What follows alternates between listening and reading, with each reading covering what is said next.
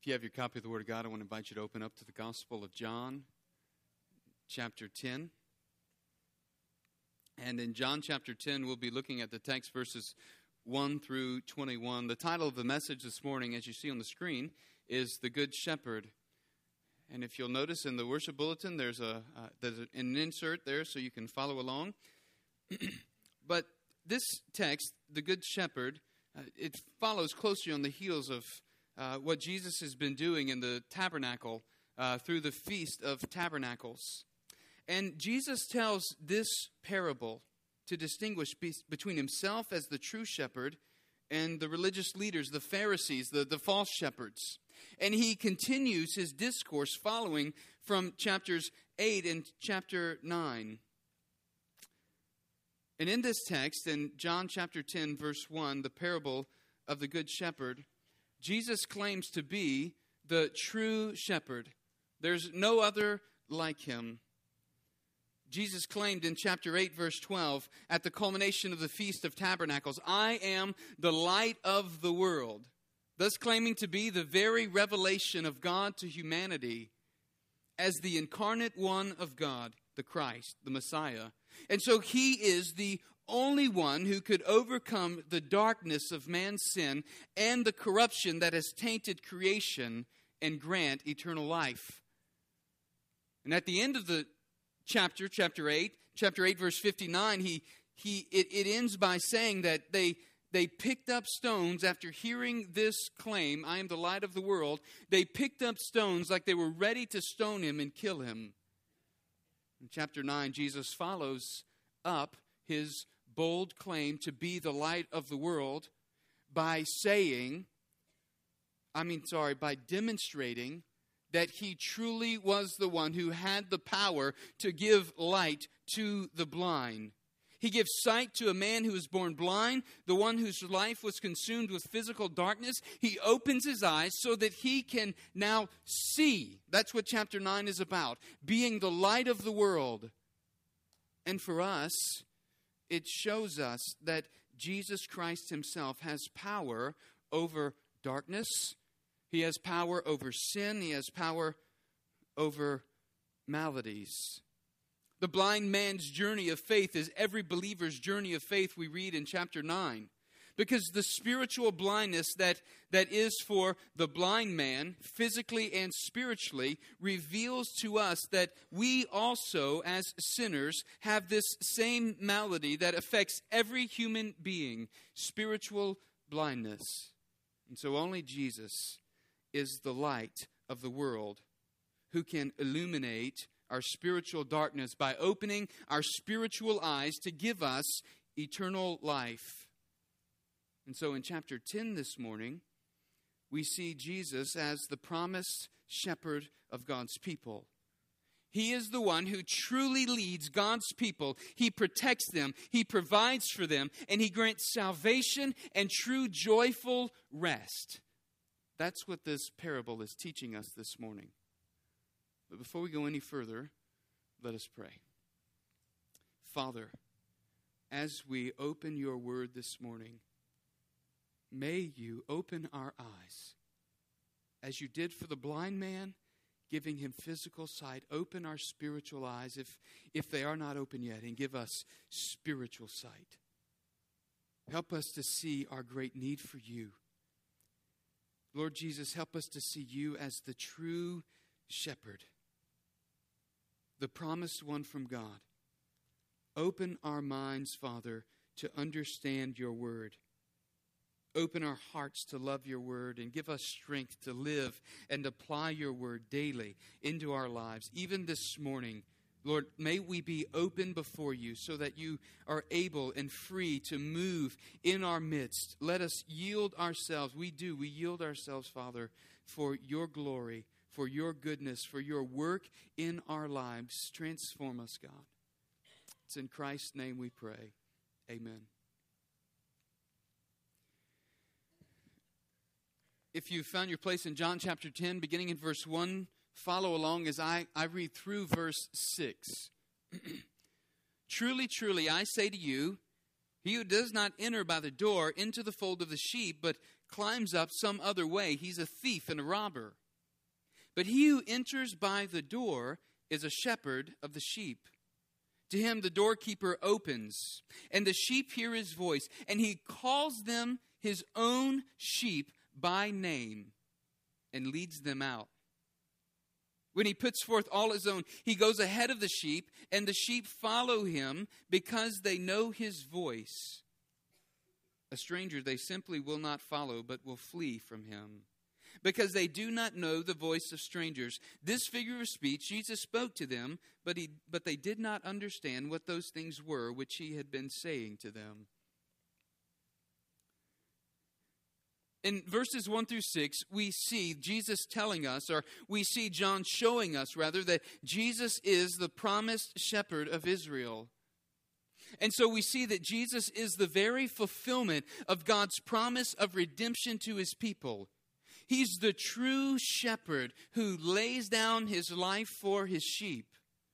And so this parable contrasts Jesus, the true shepherd, with those false shepherds of Israel, as we mentioned a moment ago, the Pharisees. They're the ones who have deceived Israel, and they're out for their own gain, looking out for their own interests. And so we have three distinct differences between the true shepherd and the false shepherd in verses 1 through 6.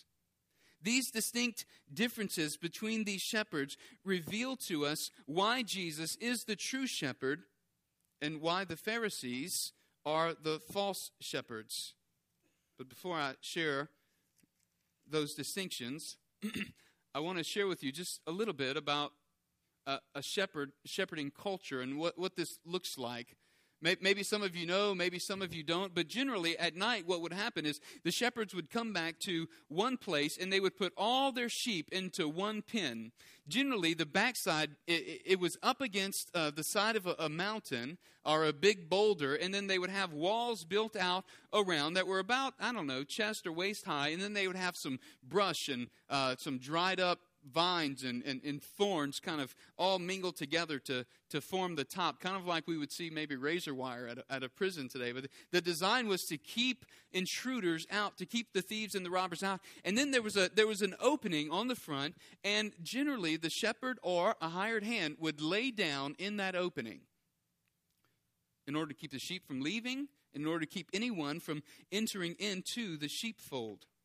So they would put all their sheep together in one, and then at the next morning they would call out, and their sheep would come to them, because the sheep follow the tune of their shepherd. It was during the Palestinian uprising in the late 1980s that the Israeli army decided to punish a village near Bethlehem for not paying its taxes.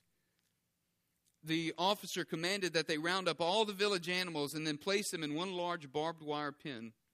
Later in the week, he was approached by a woman who begged him to release her flock because her husband had passed away, and this was her only source of livelihood. And so he pointed to the pen where all of the animals were gathered, and he said, "You can't possibly call your own sheep out of here." And so she asked, if it were possible for me to separate my sheep, would you allow me to take them and leave with them? And so he agreed and said yes. So a soldier opened the gate, and the woman and her son walked in, and the son produced this little red reed or flute, and he began to play a simple tune. And as he played this simple tune, heads began to pop up around the sheep pen. And then he kind of backed out, and as he kept playing this tune, the sheep that were scattered all throughout the sheep pen began to look up, and they began to walk towards the tune, and they began to follow the tune, and they walked out of the sheep pen through the gate, and they began following the little boy as he led that group of 25 sheep back to his home. There are a few distinct differences that we realize and recognize from this parable between Jesus and those false shepherds. The first one we see is that Jesus enters by the gate into the sheepfold in verses 1 and 2. Truly, truly, I say to you, he who does not enter by the door into the fold of the sheep, but climbs up some other way, he's a thief and a robber. His only intention is to hurt the sheep. It's to steal. It's to remove the sheep, to distract them, to pull them away. But in verse 2 it says, "But he who enters by the door is the shepherd of the sheep."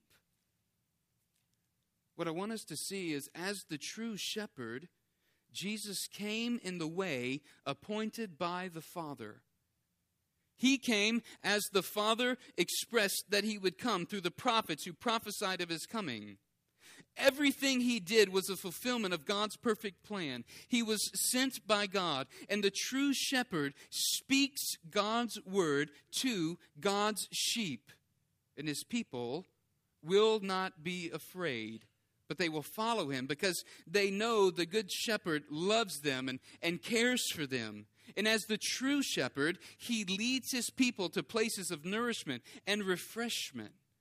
And so for you and I, we look at this parable and we must recognize and realize that Christ, as the good shepherd, is calling out his sheep from this world into the flock of God, into and amongst the people of God.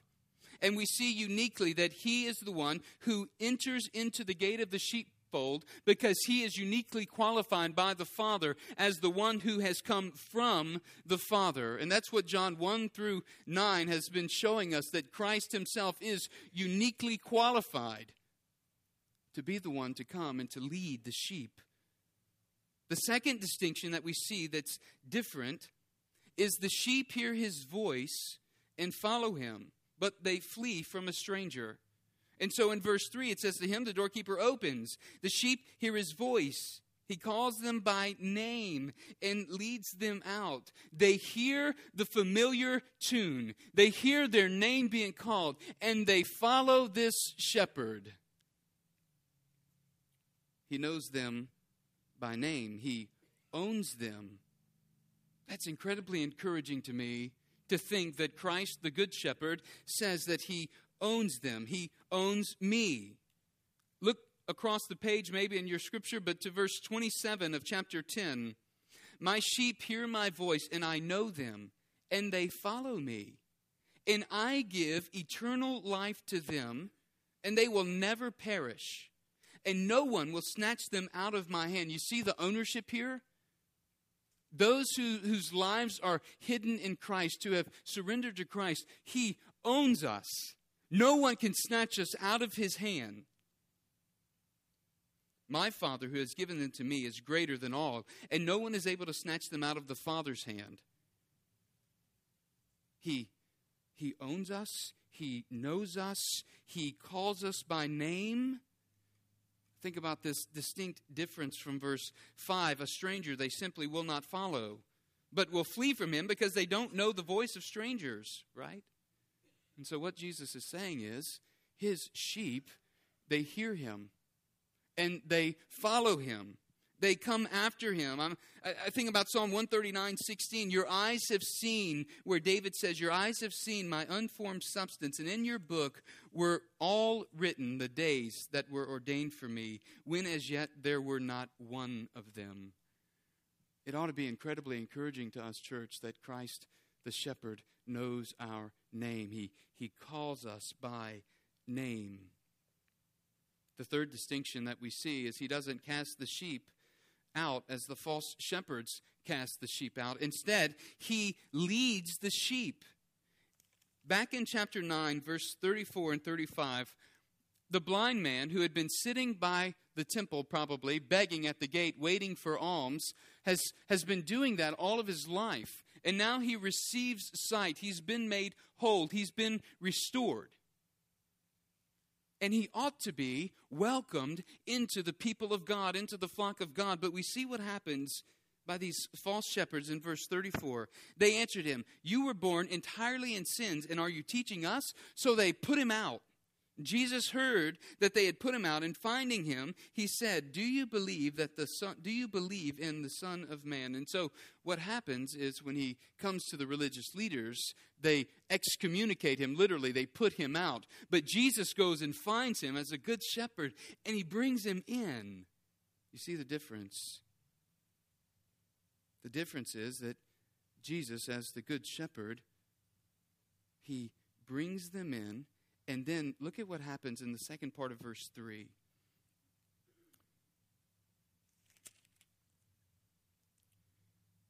He leads them out. He calls his own sheep by name, and he leads them out. The significance here is the same word that's used in chapter 9, verses 34 and 35 to describe the conduct and what the religious leaders of the Pharisees did in putting him out, is the same word that Jesus uses here to speak of leading him out. And so they put him out, but now what Jesus does is he comes and he leads him out. He doesn't push the sheep out. Instead, Jesus leads the sheep. When he puts forth his own, he goes ahead of them, and the sheep follow him because they know his voice. And so it brings us great comfort to know that the good shepherd doesn't lead us to a place where he's not going. He doesn't push us to a place where he isn't. Instead, he leads us there. Daily in our lives, this has practical implications, knowing that he leads us each step of the way wherever we are. In our vocation, Christ, the Good Shepherd, is leading us. At home, in parenting, Christ, the Good Shepherd, is desiring to lead us. Our children, he desires to lead. He desires to lead us in each and every step of the way. Now, John gives us three metaphors, and Jesus teaches in this way, three metaphors for us to understand verses 1 through 6, this parable. And those three metaphors are seen as an explanation. And so the first one in verses 7 through 10 is this: Jesus is the gate into the true fold of God. Verse 7, so Jesus said to them again, truly, truly, I say to you, I am the door of the sheep. All who came before me are thieves and robbers, but the sheep did not hear them. I am the door. If anyone enters through me, he will be saved and will go in and out and find pasture. The thief comes only to steal and kill and destroy. I came that they may have life and have it abundantly. You see, the fold of verse 1 speaks to Israel as God's covenant people. Back in verse 1, this fold that he's speaking about, it is Israel, God's covenant people. Jesus has entered the door of the fold of Israel by fulfilling all that's written in the law and the prophets. And now he calls those out from the fold of Israel to follow him. But this parallels what happens for those who are not of the fold of Israel, but who are Gentiles. Look in verse 16. Jesus says, I have other sheep which are not of this fold. I must bring them also, and they will hear my voice, and they will become one flock with one shepherd. And so we understand Jesus has sheep that are not of the fold of Israel. They are Gentile sheep. They are you and me. And so as we read this parable and we understand this explanation, we understand it as having specific application to our lives. It's for this reason that Paul in Romans 11:25 says, I don't want you, brethren, to be uninformed of this mystery, so that you will not be unwise in your own estimation, that a partial hardening has happened to Israel until the fullness of Gentiles has come in. Christ's mission is to bring in all of the sheep, the flock. And so he is doing that here. He's teaching, he's sharing on how he himself is the good shepherd. And so all must see Jesus as the gate for the true flock of God. Entrance into God's kingdom is through Christ alone. And so he's using divine language, claiming divine essence and oneness with the Father. He does it 4 times in this text. First he says, I am the door or the gate to the sheep in verse 7. And in verse 9, again, I am the door. And in verse 11, I am the good shepherd. And in verse 14, again, I am the good shepherd. He's trying to establish a truth for his hearers to live out and to understand. And that is, salvation comes through him alone. One enters the kingdom of God only by coming through him as the gate. What does that mean practically today? Well, first, he's the gateway to salvation. Verse 9, he's the gateway to salvation. I'm the door. If anyone enters through me, he will be saved, right? He's the gateway.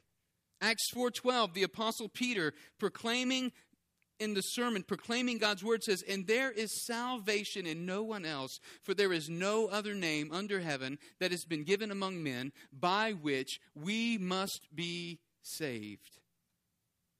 Those who enter through him, Jesus says, will be saved. The question then is, saved from what?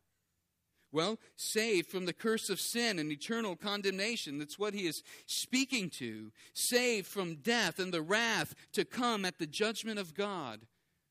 We are saved because this good shepherd has laid down his life for the sheep, for each of us. For all who profess faith in Christ and follow the good shepherd, for all who hear his voice when he calls out our name. So he is the gateway to salvation. Practically speaking, he is the gateway of provision. In verse 9, the gateway of provision.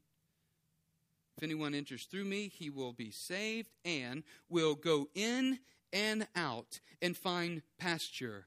Going in and out. Think about it. It speaks to security and it speaks to provision in the life of the sheep.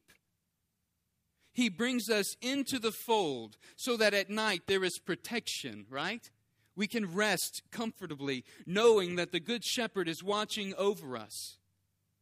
And then he brings us out. He brings us out into pasture, that we would find green pasture, that we would be nourished, that we would be strengthened.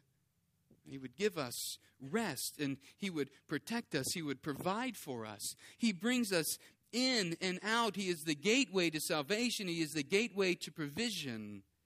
He teaches us dependence on him as the good shepherd who leads us to green pastures. The truth is, when we follow him, we never lack for his work. He provides everything we need, church. Maybe not everything you want, but he provides everything we need. And this is seen as he is also the gateway to fullness of life. We see it in verse 10.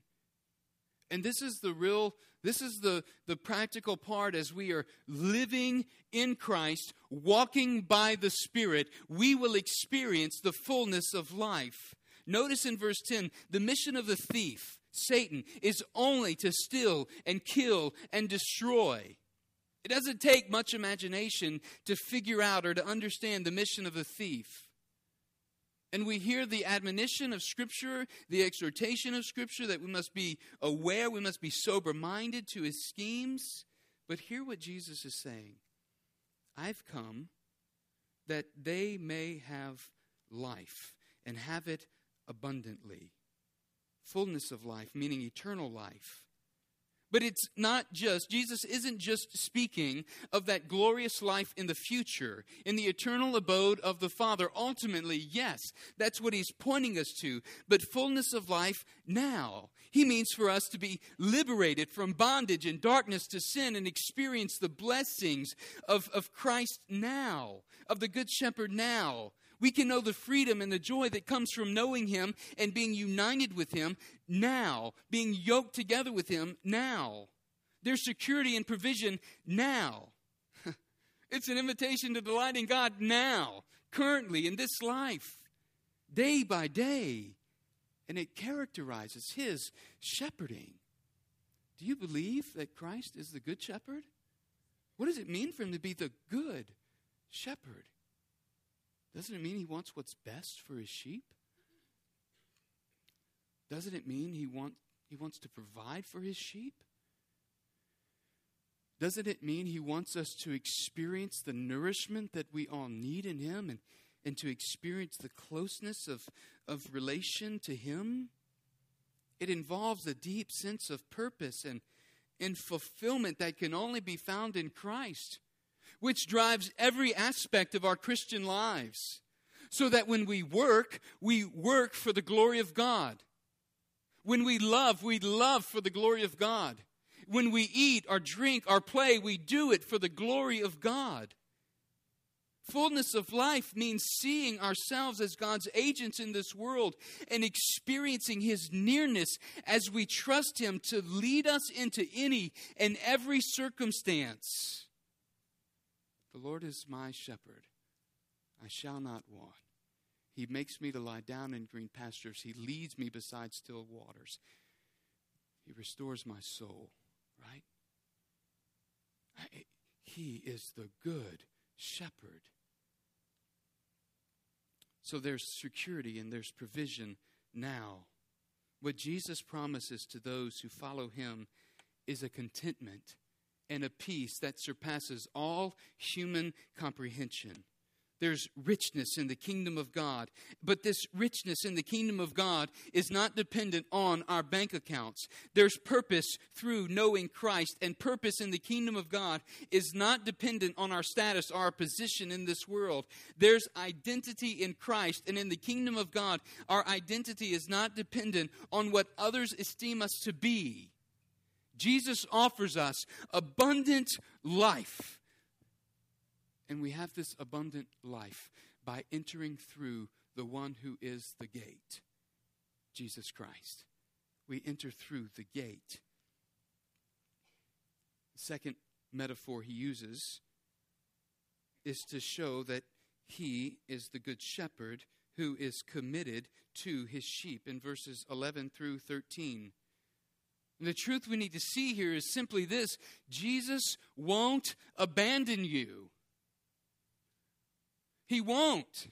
He will be there. He won't leave you out in pasture to graze without leading you. It's a truth that I think we need to keep believers in the forefront of our minds.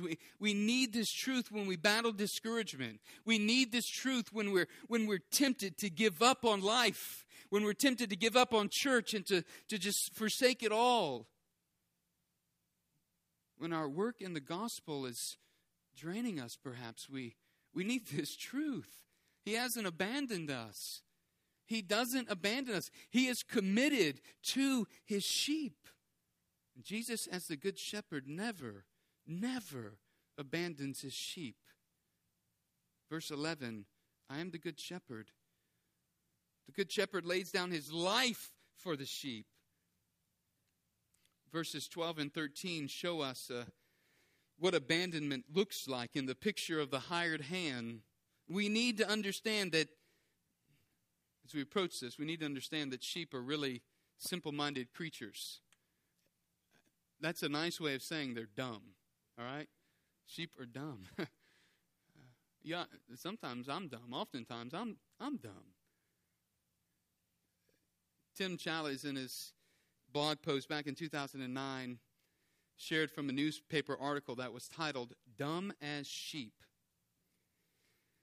The article detailed a group of shepherds in Istanbul, and these shepherds decided one morning to leave their sheep grazing in the field and to go off and eat breakfast. But if you know something about sheep, you know that they need 24-hour constant supervision, constant leadership. And so hundreds of sheep begin following this one sheep that was the leader. And these sheep are wandering around the field, and they're getting closer to the cliff. And as they get closer to the cliff, this one leader just walks right over.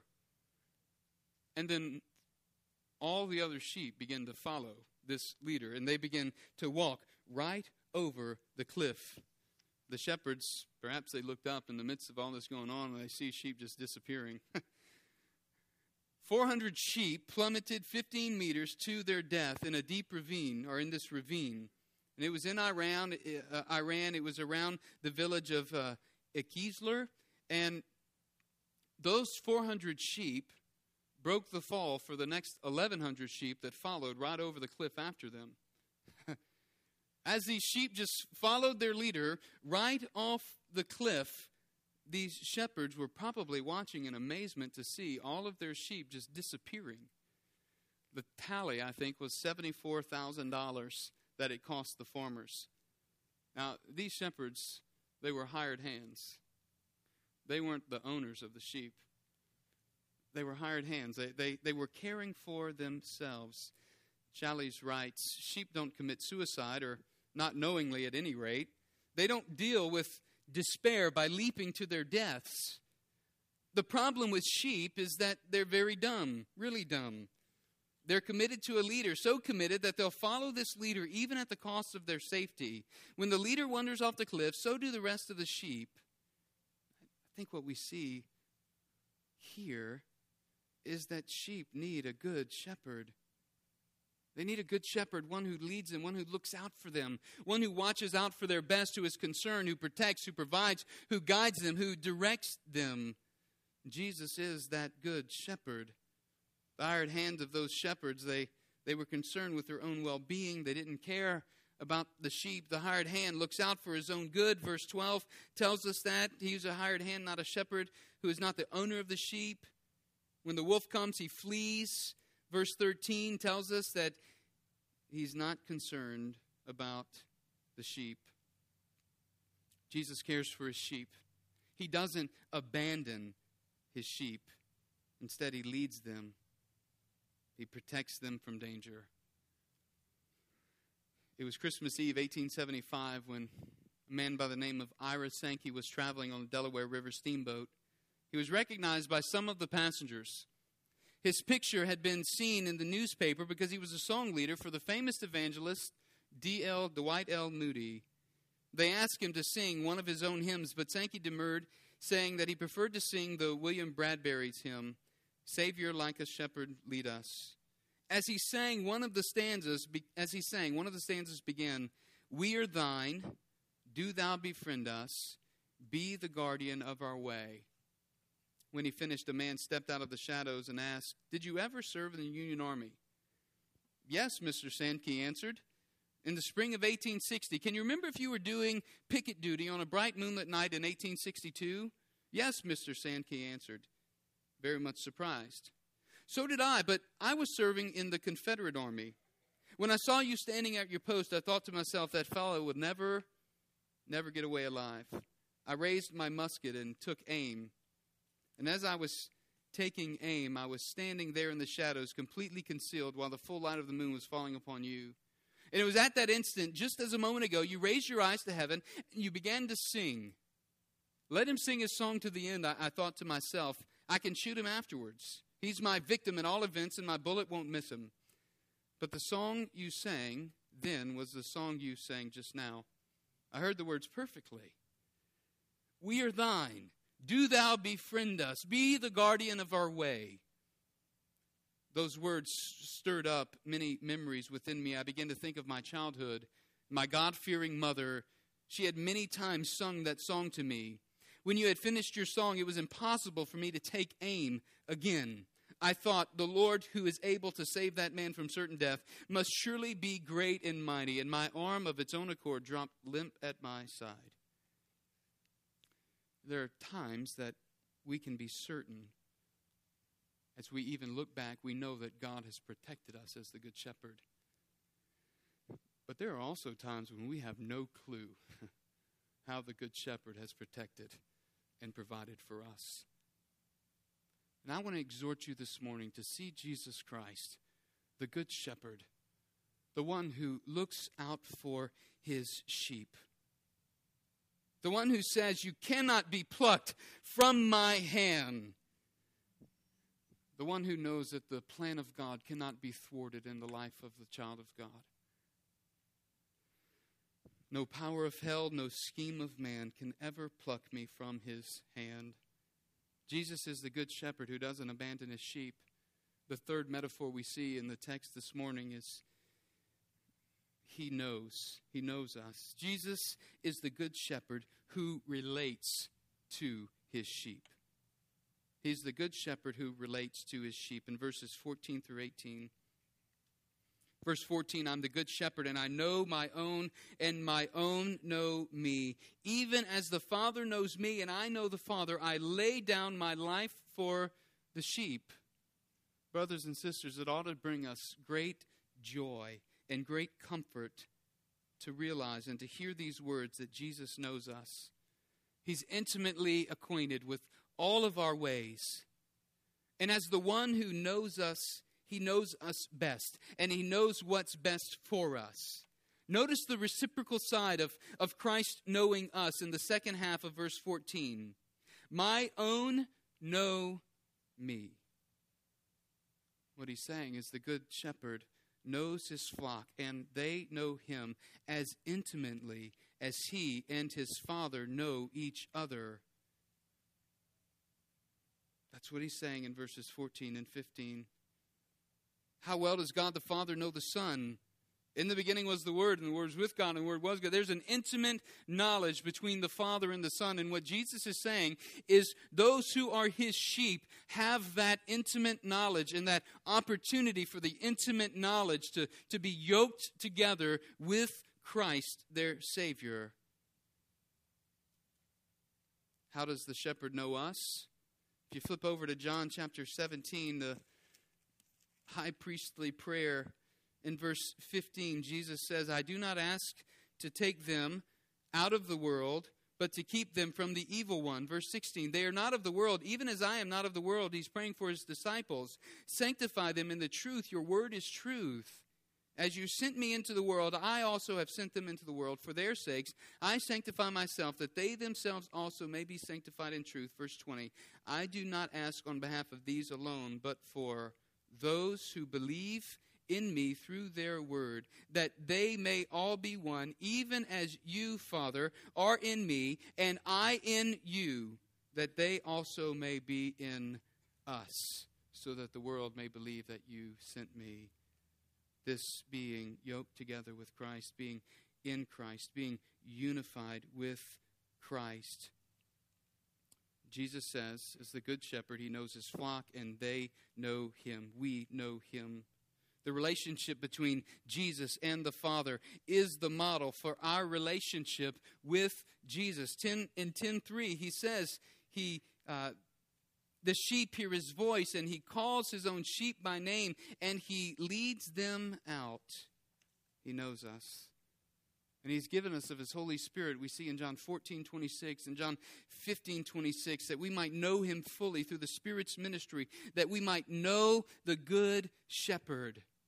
Or what about what the Apostle Paul says in 1 Corinthians chapter 2, verses 14 through 16? But a natural man does not accept the things of the Spirit of God, for they are foolishness to him, and he cannot understand them because they are spiritually appraised. Verse 16, for who has known the mind of the Lord that he will instruct him? But we have the mind of Christ. And we could go on and on from Romans chapter 12 to Colossians chapter 3, setting our mind on things above. I think the question that we need to answer this morning is, do I know the good shepherd? The offer from the good shepherd is an unhindered openness in relationship with Christ. But it requires time with the shepherd. It requires that we would spend time meditating on his word, spend time in prayer, spend time loving him and hearing him. Think about what it means for the believers. We have complete and total access to the good shepherd. And so Christ, the good shepherd, relates to us in that he knows us and he is known by us. But he also relates to us as he, Jesus, models submission and obedience to the Father. We see this in verses 17 and 18. For this reason the Father loves me, because I lay down my life so that I may take it again. No one has taken it away from me, but I lay it down on my own initiative. I have authority to lay it down, and I have authority to take it up again. This commandment I received from my Father. The commandment that he received is one that he carried out. Submission and obedience might seem like synonyms, but they're really two different words.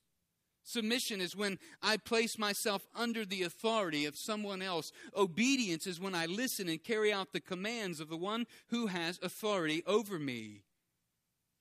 True submission is always marked by true obedience.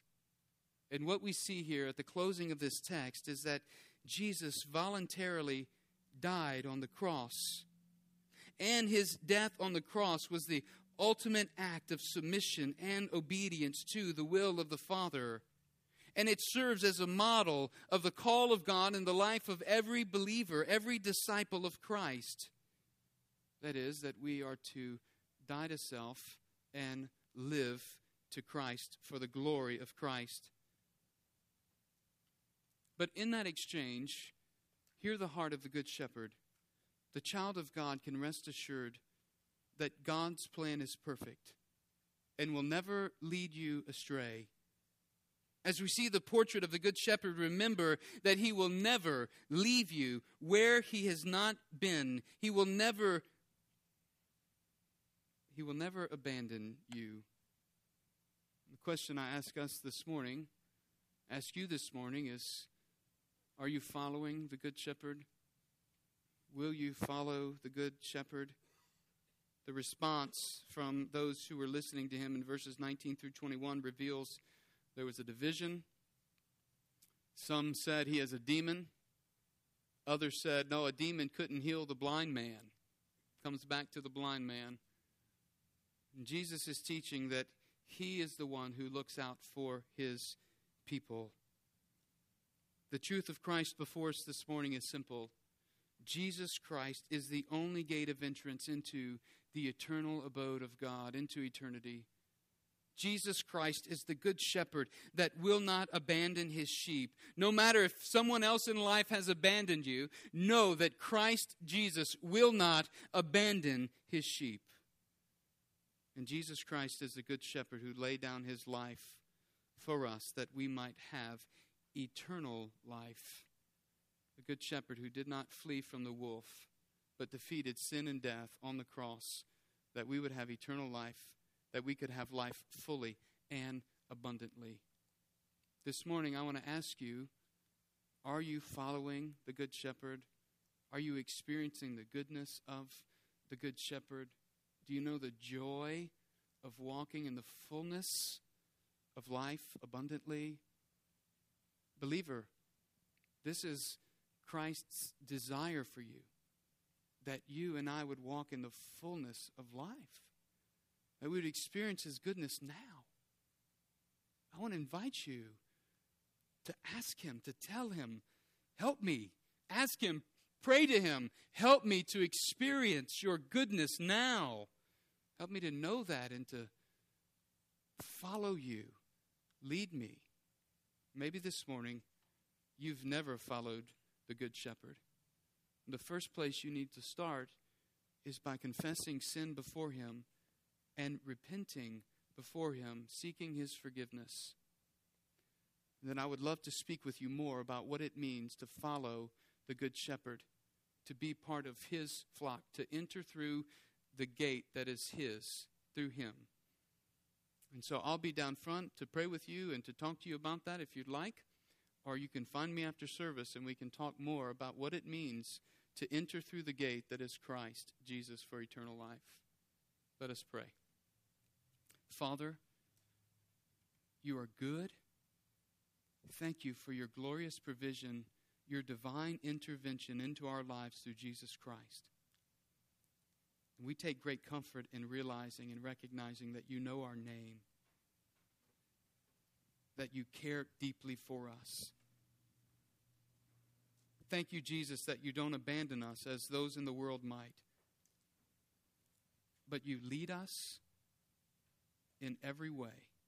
This morning, Jesus, help us to depend upon your leadership. Help us to trust in your leadership, that we might have the fullness of life that comes from walking in fellowship with you.